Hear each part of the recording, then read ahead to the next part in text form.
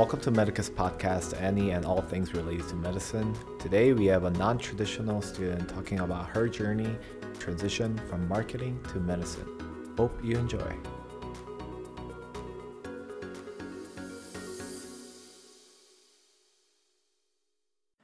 All right, everyone. Welcome to the Medicus Podcast. Today we have a non-traditional series, transitioning from marketing to healthcare.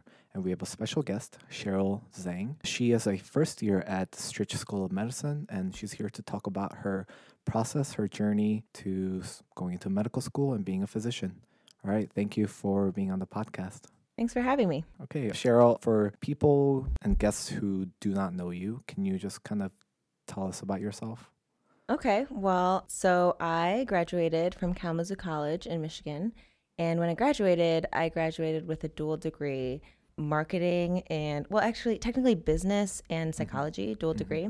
Mm-hmm. And then I worked in marketing for a couple years. So initially, what a lot of people don't know is initially I started in automotive because Michigan is a big automotive state with Detroit being like the motor city or whatever. Right. And so I started in corporate marketing at a company called AAM, which is American Axle and Manufacturing. Yeah. Is that something that you always wanted to get into? Manufacturing, not really. Or like automotive even, not really. There were definitely really cool things about marketing. But I think, initially when you start college, you don't really know what you want to do. And then at the end, I was like, I'm going to do something different and creative. And I'm pretty good at this. So I went into marketing.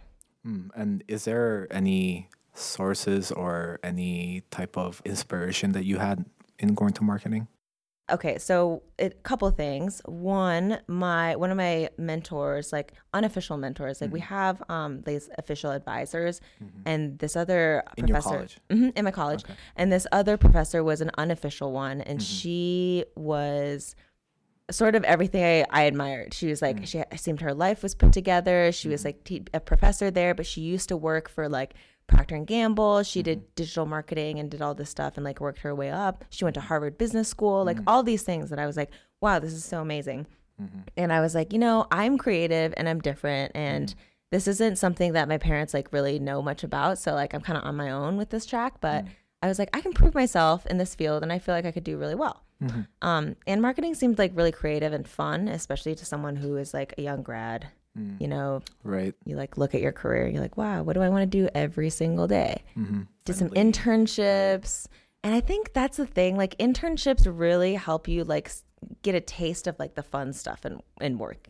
Like a lot of times, like internships, when you do them and they're very structured, they try to put you on cool projects and they try to like make you do things that they think you think would be cool. So like one of my internships was at Amway Corporation, also big in Michigan. It's like this international company that does direct selling, like think like Mary Kay, think like pyramid scheme. Just kidding, don't. But but maybe. But it's like direct selling stuff, and they had like a lot of beauty products, and they had a lot of healthcare products, like protein powders, shakes, like stuff like that, and like home goods. And so like they put me on a beauty product, which was amazing, and they're like, remake this website, and I was like, yay! And then I had all of these sample products. So I to this day I have a lot of artistry skincare products because it's just a bunch of freebies. And I was like, wow, marketing is so cool. They were like technically like marketing to the student to do marketing, and it worked. Oh, that's great. That sounds great. And how many years did you work in marketing after graduating? I would say like 2.5 maybe. Okay. So I did that internship and then I graduated. I was like, wow, I want to go into marketing. It's a tough field to actually just jump into if I'm coming from a small private liberal arts school like I did. So I applied to a lot of jobs, got a couple of interviews, but typically what happens in a marketing career is, a lot of people don't know this, and I may be like generalizing, maybe it's different, but this is what I was told would happen. Was that you start at a marketing agency, and these agencies work for like the big corporations, and so they actually create all the content. They have designers, they like write all the slogans and the copy and whatever, and they present it to a big company like Kraft, and they're like, do you like this for your mac and cheese? And they're like, yeah, we like this, we'll pay you big bucks for it. And like that's how it works. on the agency side. And then eventually you work your way up in the agency and you're like project manager and then like whatever. And then maybe one day you leave and like work for a big corporation and then you're a marketing person at a corporation. And so that's kind of how you climb the corporate marketing ladder. I was lucky and went straight to corporation. So I didn't do the agency stuff, which honestly would have probably taught me a lot and it would have been like more cutthroat too. But I went straight into corporate marketing in automotive, and it was like I was the one sort of like looking over agency stuff and being like, oh, I don't like this, can you change this, this is not our color, or like giving them feedback to like where they do all the legwork, and then corporate marketing makes the decisions. And like that's something that I was like, wow, I got lucky, I got to do this. But then also on the other end of stuff, like the marketing for an automotive company, it was fun, but it was also different because to get even deeper into this, marketing, the company, it also depends on if you're like direct to customer, like business to customer or business to business. And our company was business to business. So I was marketing to other companies like GM, like everyone's familiar with GM, Ford. So we were marketing to Chrysler, GM, Ford on our materials to put into their cars, because they actually don't make all of their cars from like scratch. Like their drivetrain, their like gears and stuff they get from AAM. And so that's what I was marketing for. And like for me, I was just pumped because I got a job. So I was like, yay, first job. I didn't really think too much about it, but the more I got into it, the more I was like, I think I want to do more business to consumer. Yeah, and well, so kind of looking in hindsight, you're a medical student now. There had to be a point in which you felt that marketing wasn't really for you. Do you have one event, one instance where I feel like it was like a long progression. Like, so first I was working at AAM and I was like, I don't really like doing business to business. Maybe like something about it was like, I don't love it. Like it's not fulfilling. And it really changes when you're like from an internship when you're a college student and you're like working a summer job or you're working a summer internship. It's different than when you work a full-time job and a career, because when you start working full-time and you start building out your career path, like, oh, I want to get promoted here, and like writing out your goals, you realize like this is for the rest of my life. Like I have like 20 vacation days a year for the rest of my life. And like every single day I'm going to be doing this. And like, that's when the realization hit, I think after my first year there. I was like, maybe it's because I'm in automotive. Maybe I'll try something else. So that's when I started applying to other jobs. And then I got a job at Domino's Pizza, which was like, honestly, so much fun. It was so fun. I was like amazed that I even got the job, but it was so fun. You wouldn't expect that from Domino's Pizza. Dude, Domino's their headquarters is in Michigan, which you wouldn't expect either. But like they have this like cult like happiness in this company that like everybody just loves being there. They love working there. They have great morale. They give great bonuses. Like everyone's super nice. Like they do cool things. And digital marketing was arguably probably one of the cooler things that I did there. And so like that being said, if you stay there for a year, if you do anything for a year, it really makes you reflect. Like you're like, wow, it's been a year now. Like, what is my life like? What's it going to be like in the next 40 years? And that's like kind of like when I started realizing, maybe I need something more meaningful. And that's sort of like a slow realization. I don't think it was like a moment. I don't think it was like a specific like snap. Oh my gosh, I want to be a doctor. It's like, it was like a couple of things coming together and like, just like seeing things around me. I was volunteering at this hospital while you were working at Domino's. Okay. And it was like it's called hospital this program at university. So to backtrack, Domino's headquarters is in Ann Arbor, Michigan, and so is University of Michigan. And University of Michigan's medical school has this healthcare system, and they have this volunteer program where it's called the Hospital Elder Life Program. I think it's a national program, but they like implemented it there in Michigan. And you basically work with geriatric patients and like help make sure that they are like able to maintain their range of motion, like mental state of mind, so that they can like transition to home more easily. Because when elderly patients stay at the hospital a little bit too long, they like lose some independence, and you try to like make sure that they don't lose as much independence. And so you work with a lot of patients, and I was just exposed to like the healthcare system that I hadn't been previously in marketing. And I was like, this seems really, really meaningful and important. And like, even though I was a volunteer, sometimes they gave me responsibilities that I was like, this is way more important than putting an ad on Facebook. Like, I was like, what? And I'm not even getting paid for this. So that also compiled. And I think that a lot of things just kind of added up. And I was like, I don't know that marketing would be fulfilling enough for me. I think it was really, really fun. And I still think it's really fun. It's probably the most fun thing that I ever did while getting paid. Yeah. But yeah. So you say you attended that volunteering program at University of Michigan. What kind of piqued your interest into that program? Well, so to like bring it back a little bit more, I have a family friend who is currently a 4th-year medical student at University of Michigan, but at that time he was a 1st-year student. And so we were hanging out a lot because we were just in Ann Arbor together, and we like had mutual friends and stuff. And so like seeing like his interaction with the healthcare system, what he was learning, the things he was doing, him and his friends, like just a bunch of things just kind of like got me more involved. And I think also having a physician in the family, my dad is a doctor. Okay.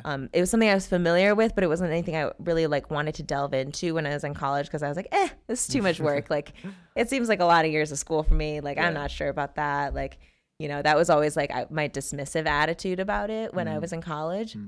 But like, I think coming into the workforce and thinking about like, okay, this is my career and these are my goals, and like I'm going to be doing this for 40 years.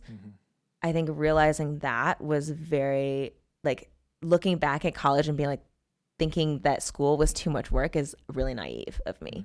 Because also another thing I realized in marketing is that, yeah, it's like fun and games and stuff, but there's still a lot of analytics. There are a lot of tough decisions that you have to make, and there's a lot of like legwork that goes into everyday stuff. And if you want to be good at anything, you have to put in work. So like for me to be dismissive about it and not really like delve into it in undergrad, that was like something that I think was just like a maturity thing that I eventually overcame. And you said your father is a physician. Did you have an idea of how to get into medical school because he was a physician? Or Actually, no, it was actually very different. So my dad is a physician, but he was an attending physician in China before he moved to the U.S. Oh, okay. Yeah, so I'm Chinese and my parents are from China, and I was born in the U.S. And my dad was already an attending physician, but he wanted to come to America. And I think there are a lot of reasons. I'm not really sure why specifically, but he and my mom came to America, did research at UNC Chapel Hill, like University of North Carolina Chapel Hill, for like 4 or 5 years. That's also where I was born. Fun fact, I was born in North Carolina. I've been all over the place. But so he did research there and then had to repass his boards, but like in English, which is like challenging enough already. And then he did his residency at University of Chicago, here actually in Chicago. And then like briefly did a fellowship in LA, and then ended up moving to Michigan. So he was familiar with like the board exam process, right? But he's already a doctor in a different country, so he didn't really know anything about like the medical school process and like what it was like, or the MCAT or anything like that. I don't think he was really even familiar with it, or like he like heard about it. It was like, I heard. Well, that also includes like going to college, going into pre-med classes, and trying to like do a lot of check boxes, like doing volunteering, shadowing, a little bit of research here and there. And so you're on your own for that. Yeah, it's actually really different too, because when he was a pre-med in China, he had a special circumstance, and I'm not sure on the details, but I do know that he was able to get a really early education because he was very academically successful. So he went to boarding school from really young age, like completely paid for. He went to med school by the time he was 16 and like finished med school by the time he was 22. And so I don't know if they had like a fast track program or like whatever that they did there, but he finished just like in a he was a doctor by 22, which is like unusual. And like, just totally different. So not totally sure about the pre-med classes, but I mean, like I knew about them because like everyone has like some pre-med friends, even if you're not in like pre-med, because freshman year, everyone wants to be pre-med. Everyone's pre-med, pre-law. Yeah, right, exactly. Everyone is pre-med, pre-law. And so you like hear about it, but it wasn't until like I did my post-bac. So this goes to like, I decided, I think I want to be a doctor.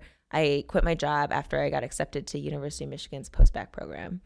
And that's where I learned like all the things I needed to do. Like you need to like, and thankfully, honestly, I had like some volunteer experience from before. Right. I never had any research. That was my biggest like setback as a non-traditional student, which like, I don't know that it's necessarily a setback. Because some people don't, like some people value work experience too, but I didn't have like bench work research, like basic science research.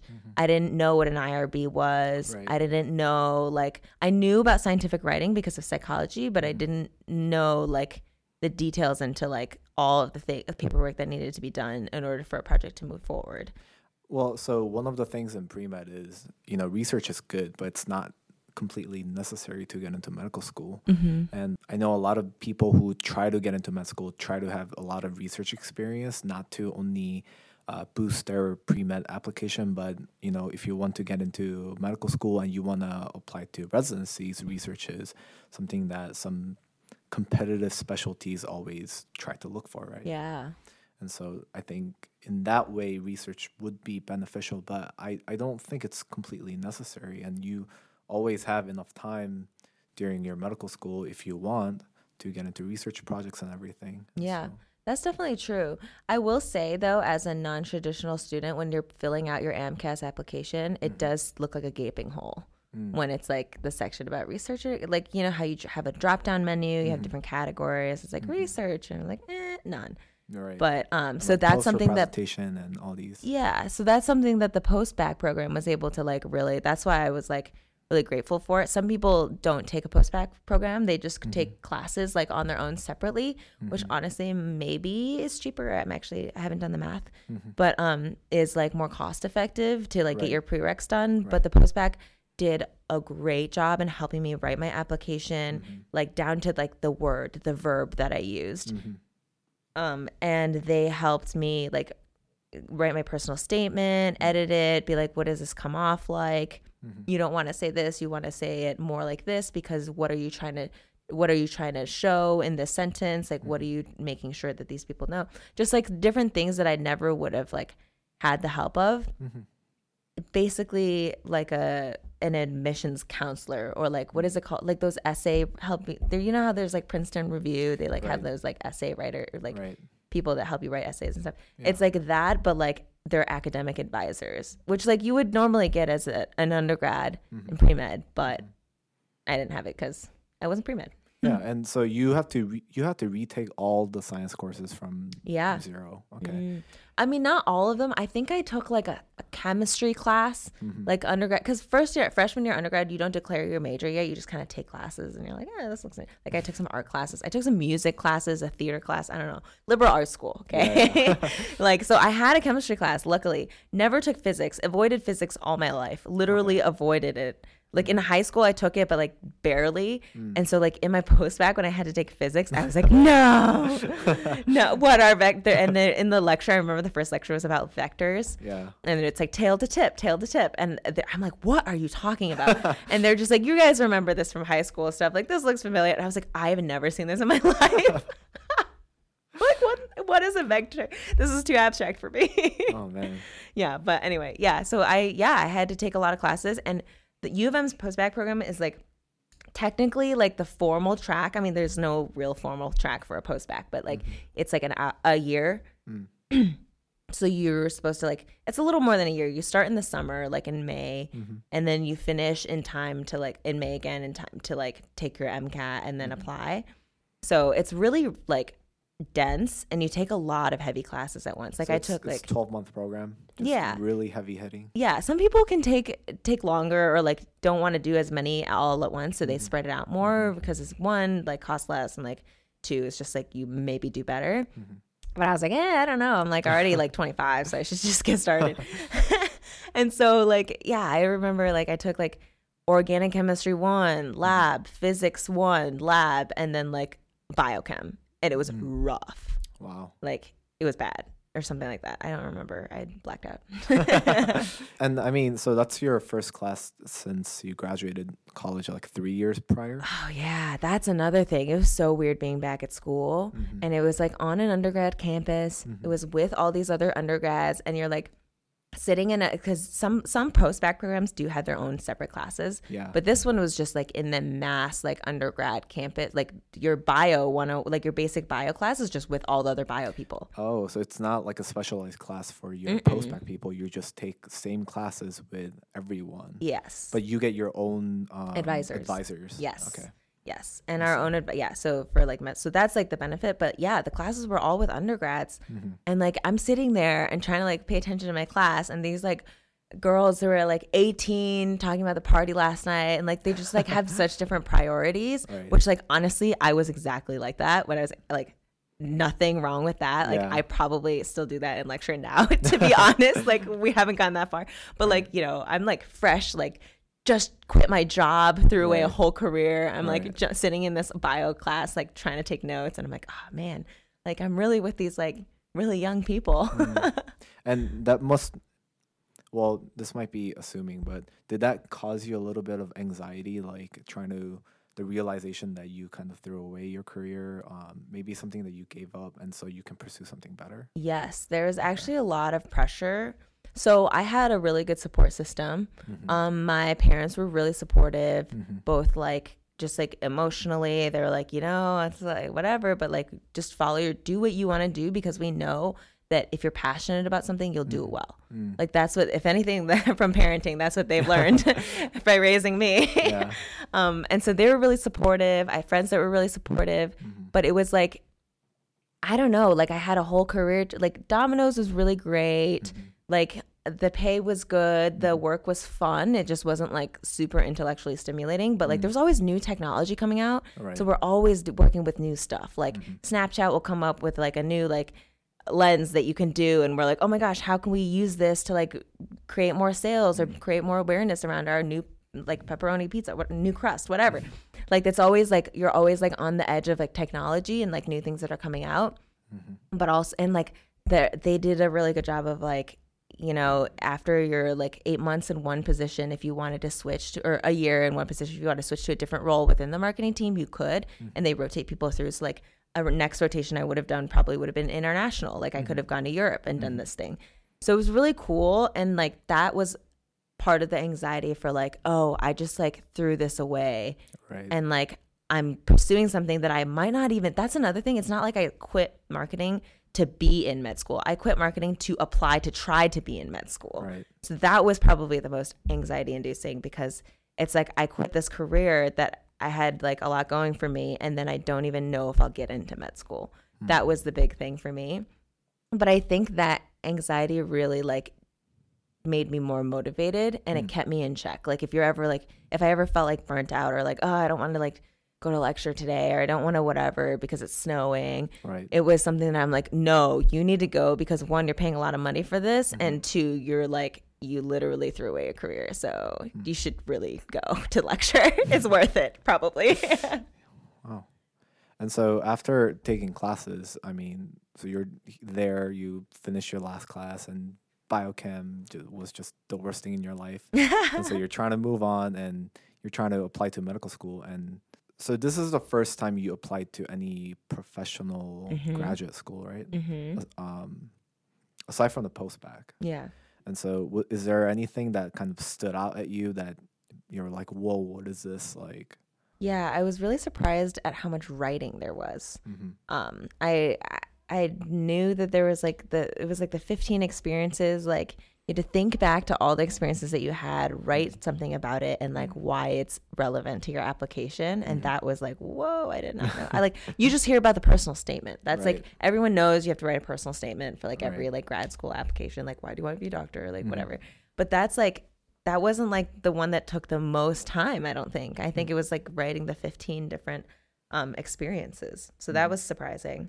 Also really surprising at like how many of my peers in my post-bac had other degrees.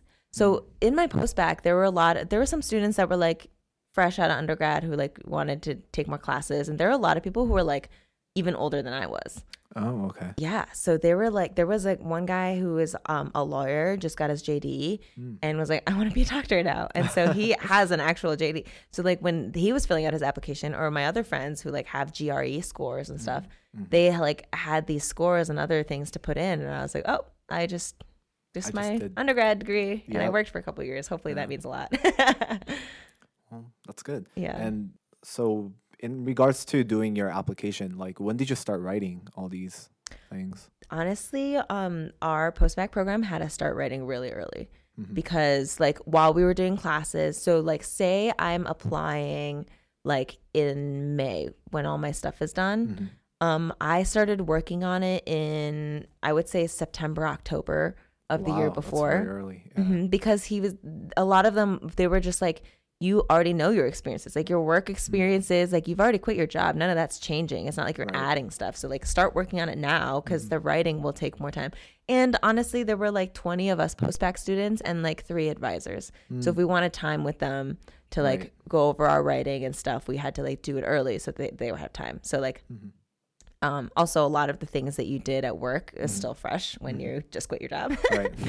So I started writing it like September, October. Yeah.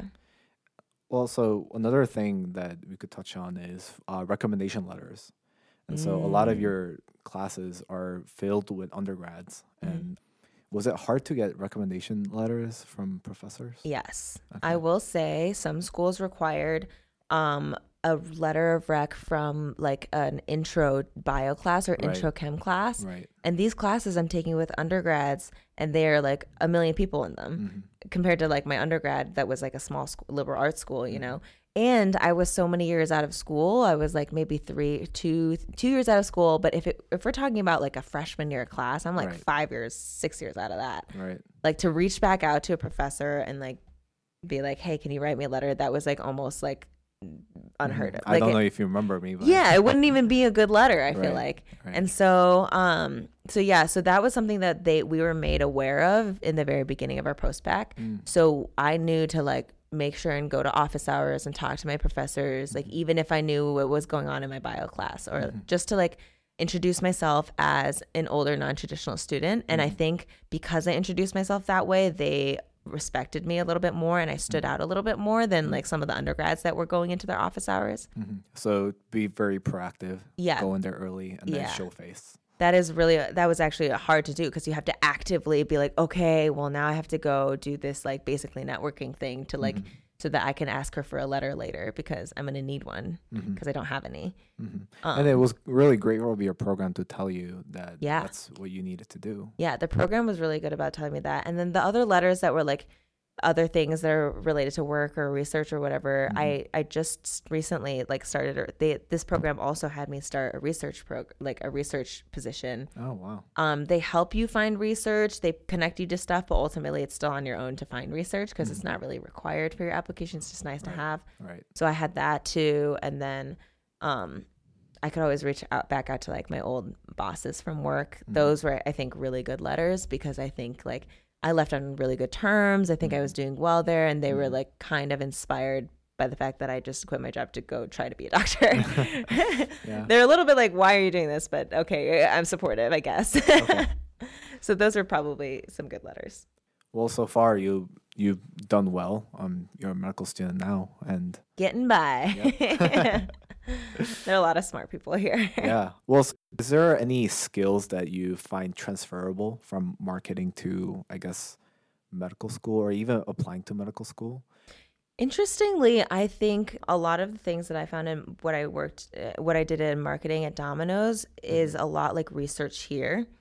So it's here right now for like the STAR research program or whatever research program you want to do. You think of a problem, you think of a solution, a hypothesis, and then try to build a research project around it. Right.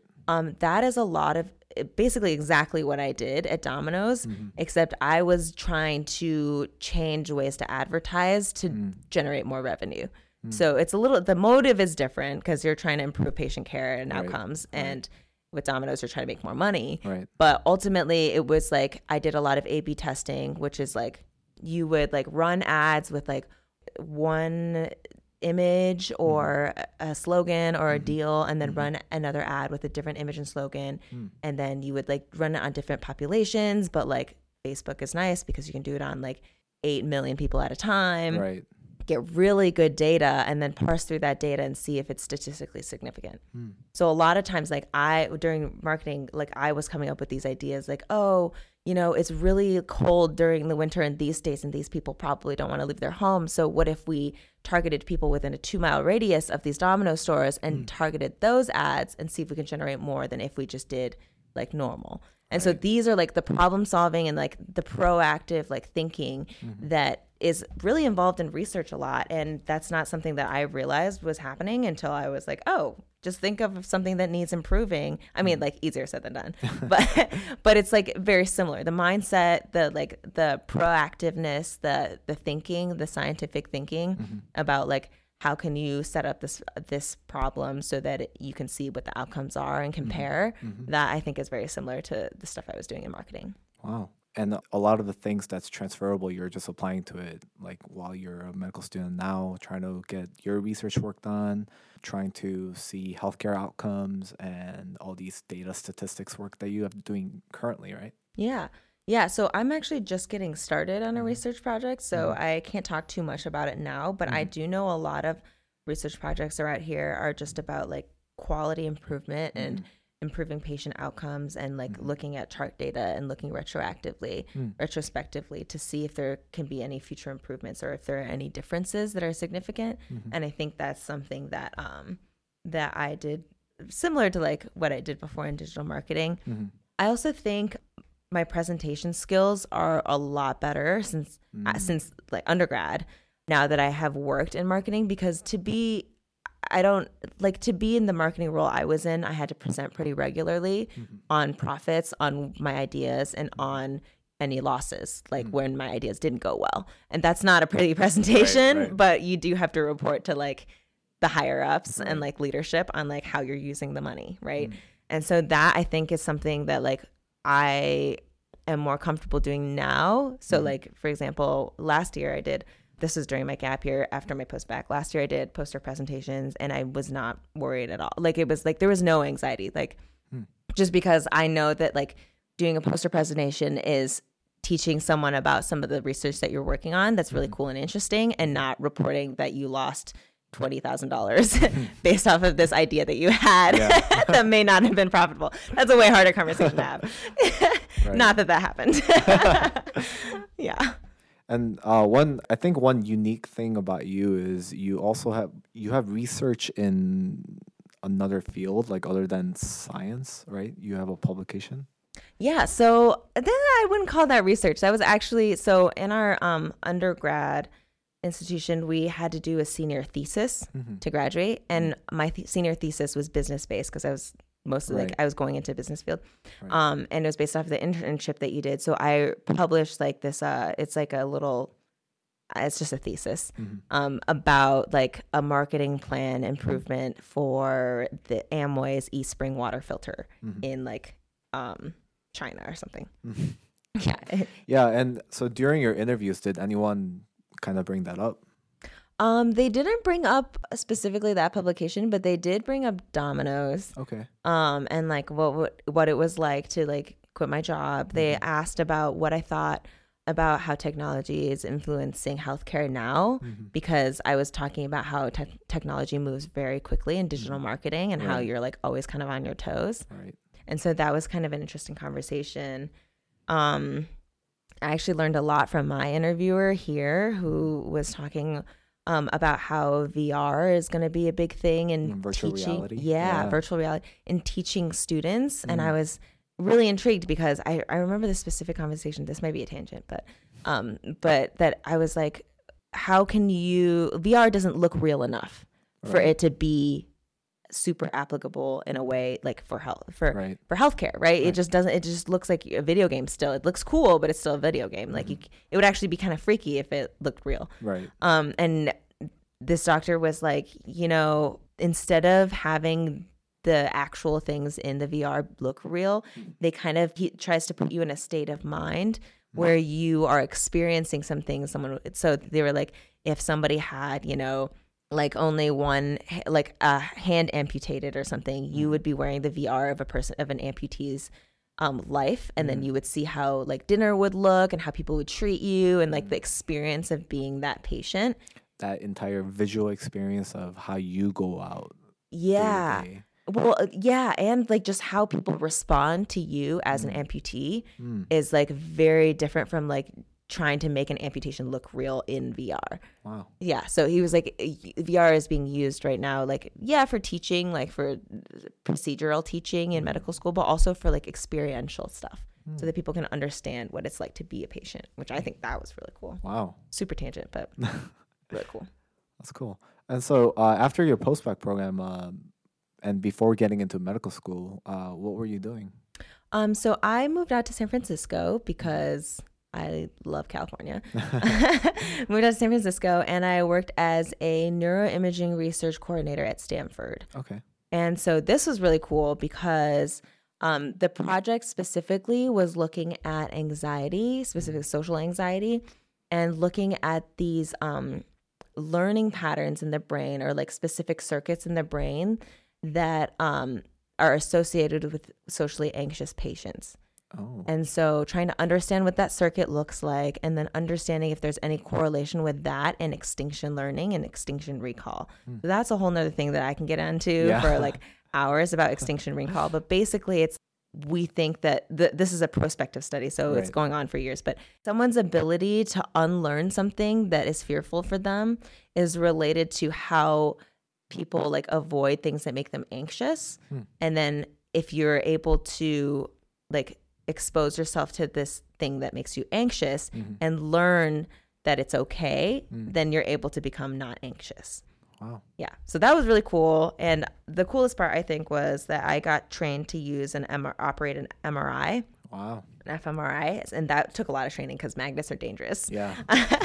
And you're also putting they're dangerous and they're loud, and you're putting a very anxious patient in a very loud and dangerous thing. And it looks like a spaceship. Yeah, and like whirs and like makes a lot of loud sounds for like an hour. Right. Like a lot, which is actually on the short end of some of the studies that team did. Some studies go for like 7 hours. Imagine being in that for 7 hours. I don't know. But yeah, so that was really cool. Yeah, it was very fun, very interesting. So after you submit your primary application and you started your job right after your postbac, did you have trouble trying to write your secondary application along with the job? Yeah. So secondary applications, I actually was proactive about and wrote them already. And like going on Student Doctor Network, you can see what the secondaries are. Yes, I start drafting them, started having my advisors look at them already. So like I was ready. Some of them, they send you secondary apps right away. Some of them, they don't, and you wait. And so I had these essays ready to go. Oh. And so that's how I was like more quick with secondary applications. That being said, I actually applied very, very late. And that's because I pushed back my MCAT date. Oh, okay. I was like finishing up some classes, and I just didn't feel like I had enough time to study like the amount I wanted to while taking classes. And then by the time it came time to take the test, I was like, no, I'm not ready. I need to study. And so I didn't take my MCAT until late July. Late July. Okay. Yeah. And so I didn't get my score till August. And then I didn't actually like submit everything, including secondary apps, until, well, I was like working on them and stuff, but I didn't get them until like mid-September, late September. Wow. Which is pretty late. Yeah. And that's usually when about maybe the first interview season goes on. I'm like already like bottom of the pool. And for that reason, I only applied to 5 schools. Oh, you only applied to 5 medical schools? Yeah. So I applied to 5 medical schools because these were the 5 that I knew that if I got in, I would go for sure. And I really liked these schools, but also didn't want to blow like thousands of dollars applying to 15 schools, knowing that I applied super late. And I was just kind of like saying, if I don't get in this year, like I'll just do next year. I'll just try again and go next year. I was like, this is like a long career. What's another year? I've already like thrown away 3 years in a different career. So I'm like, what's another year? Yeah. So I was like, okay, well, I'm going to like really apply to these 5 schools And so, yeah. And what drove you to decide to only apply to 5 schools as opposed to? Honestly, money. Money and time. I was of the mindset that like if I didn't get into these schools, I would apply later. And honestly, it's easier, I think, in my opinion, to show up with an application brand new to a school that is a stretch than to be a reapplicant there. Right. So like that was kind of my strategy. I don't know if it's true at all. I have no idea. But I applied to these 5 because I really wanted to go to these 5. And like at that point, I was just starting my Stanford research. So that would be a new thing that I could put on my application for next cycle. If I didn't get in, I could reapply. And I think that research would be like interesting and cool and unique enough that it would stand out. Yeah, and you're continually working on your application even during the cycle that you're applying to medical school. Right. So like that's another, like so when they look at your reapps, they always look at what have you done differently? Like what have you continued to do? And that was something that I was like, okay, this will be different enough. But I didn't want to have to do that for all of the schools. I don't want to be a reapplicant at 15 schools. Right. So yeah. You only applied to 5. Yeah. I applied to 5 that I really wanted to go to. Okay. Yeah. And I'm assuming that this is one of the 5 schools. It worked out.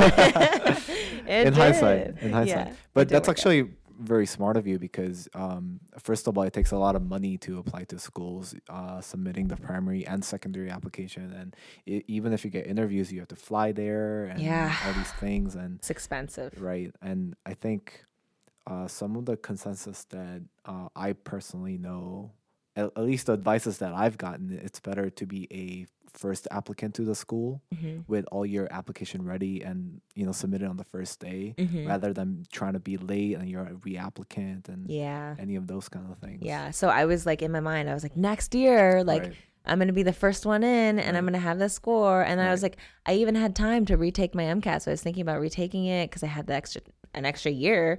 I was like, might as well.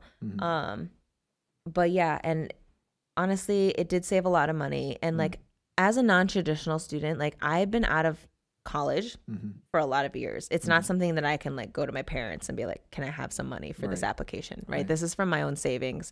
And this is like, I'm working in research, which doesn't pay a lot. So I was like, and you're living in California. Yeah. And like, I'm a little too old to be asking for money. That's another thing. Like, not that I don't, because I definitely do sometimes, but like, it just feels different when you're asking your parents for money and you're 26 years old. It's just different, especially when I've already been independent and like had a career, had like my own car, paid my own insurance, like my own phone. Like when you are independent and then you go back to being a student, it's really weird to transition and like ask your parents for money. So that was another thing that like finance was a big issue and I was trying to be smart with my applications. Right. And so after you submitted about late September, if you mind me asking, when did you get your first acceptance to medical school? Do you remember? May. Around May. Yeah. So I was kind of late. Yeah. So were you preparing to actually reapply again? Yeah. Okay. I had my application ready to start all over again and resubmit. I was actually like working on a protocol paper. I was like planning to stay there for another year, like everything. I didn't get in until the very last minute, but I like also wasn't super surprised because I was like the bottom, like I was one of the last people probably to submit. So like to even get to my application, I was like, they probably haven't even seen it yet by the time people were getting interviews. Right. So I was like not totally surprised, but also like I was like, well, if I don't get in this cycle, there's a lot I can learn from this and then just like go in strong next cycle. It's going to be good. I mean, it seems that you have a very good mix of like realism and optimism kind of in you. You weren't really pessimistic about it. You knew your situation, you knew what you were getting into, and you had a backup plan too. Yeah. And you were really following through with it. And congratulations, they all worked out for you. Yeah. And I passed my exam. Whew. Right. Well, so if you're looking back, kind of through your entire journey to medicine here, from marketing to post-bac to MCAT application, interview, and everything here, like, is there anything that you would have done differently? Done differently. I think I would have submitted my application earlier if possible. Yeah. I don't know. I'm not totally sure that pushing back my MCAT really helped that much. That's another thing. Like, I'm not, that's something I'm just like sitting on and I'm like, I don't know if that really helped that much. Like, and if I had submitted it earlier, I might have gotten more looks in the beginning. Because the schedule I was on, if I had taken my MCAT at the original planned time, is that my app would be in first thing. Like I was supposed to take it in like May. Oh, okay. Yeah, and I pushed it back, and I don't know how much that actually helped, realistically. So that's something that maybe I would reconsider. I don't know. It's hard to say. It's easy to say now because I'm in med school, but like when you're actually sitting there like, do I push it back? Like, I don't know. It's just too easy to push back. Yeah. And I mean, did you use the time? So you took it in late July. So you had like about 2 months in between. Did you use that time, do you think, productively? I don't know that I did. That's another thing. Like when, just being done with my post-bac classes was such a nice break that I was like, oh my gosh. And then I was kind of relaxed, but then I was like, oh no, I have to study for the MCAT. And I tried to get myself to get back into it, but it's just so hard when it's summer. Right. Like right. You're finally relaxed after a year of just like taking crazy hard classes. Like it's just, I don't know that it was that productive, but that's on me. Honestly, that's a me thing. Right. Let's see. Last question would be, do you have any comments or advice regarding future pre-med applicants who either come from business or marketing or just kind of is transitioning right now? Yeah, for anyone who like thinks that they want to quit their job and go into a new career, I would say really take time to reflect and see why you want to do it. Are you just bored with your current job? Are you trying different jobs? Is it a longer term life issue where you're looking back and saying, I want to do something meaningful with my life? Or is it just like you're feeling antsy about your current job right now? That's very different. And that's like something that only you will really know. Because once you get into this medical field, and like if you do get in, but once you do get in, it's a long, long road. And so like you don't want to be flaky with your career. Like, like that's another thing. That's something that came up when that was some of the feedback that my advisors and my postback said. They were like, building your resume and building your application for this is not just checking boxes. It's to show that you have long-term commitments and that you're not just going to flake on another career after you change your mind. Like you flaked on your marketing career. Right. Are you going to flake again when you decide medicine is too hard? That's something that not everyone thinks about, but you definitely don't want to have a flaky nature about your career. And so that's something like I would say like advice, really, really reflect on why you want to do medicine and what you want your life to be like. And then also reflect on, do you fully understand how long this road is? Like I do, because I see it with my dad. And like I've been around people who are in the medical field. But once you do understand how long this road is, are you still interested? And then don't be afraid to just make the jump. There are always going to be people who are supportive. There are always going to be people who are doubting you. I had so many doubters. They're so annoying. People are like, oh, like, well, it's kind of late, isn't it? Like, good luck. Like, when are you going to get married and have kids? Like, I don't know. I'll do that later. Like, that's not something you need to worry about. You need to worry about, like, what is going to be fulfilling in your life long term. And so, yeah, don't be afraid to make the jump. There will always be people who are supportive. And there is always going to be someone like more like out of nowhere, like more older or more experienced or more whatever than you if you do decide to change. Like there are always people younger, there are always people older. Don't let that be a barrier to making a career decision. Okay, that sounds great. Thanks for listening to this episode. This would not be possible without the support from our listeners. Please rate, review, and subscribe. We appreciate donations to help fund the production of this podcast. To support us, go to medicuspodcast.com, where you can additionally find show notes, links, and information about our guests. We are at Medicus Podcast on Twitter, Instagram, and Facebook. If you have any questions, comments, or episode suggestions, please submit them on our website.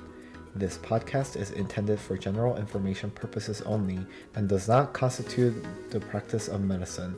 No patient-doctor relationship is formed, and the content of this podcast is not intended to be a substitute for professional advice, diagnosis, or treatment. Views and opinions are their own and do not represent any organization. Thank you.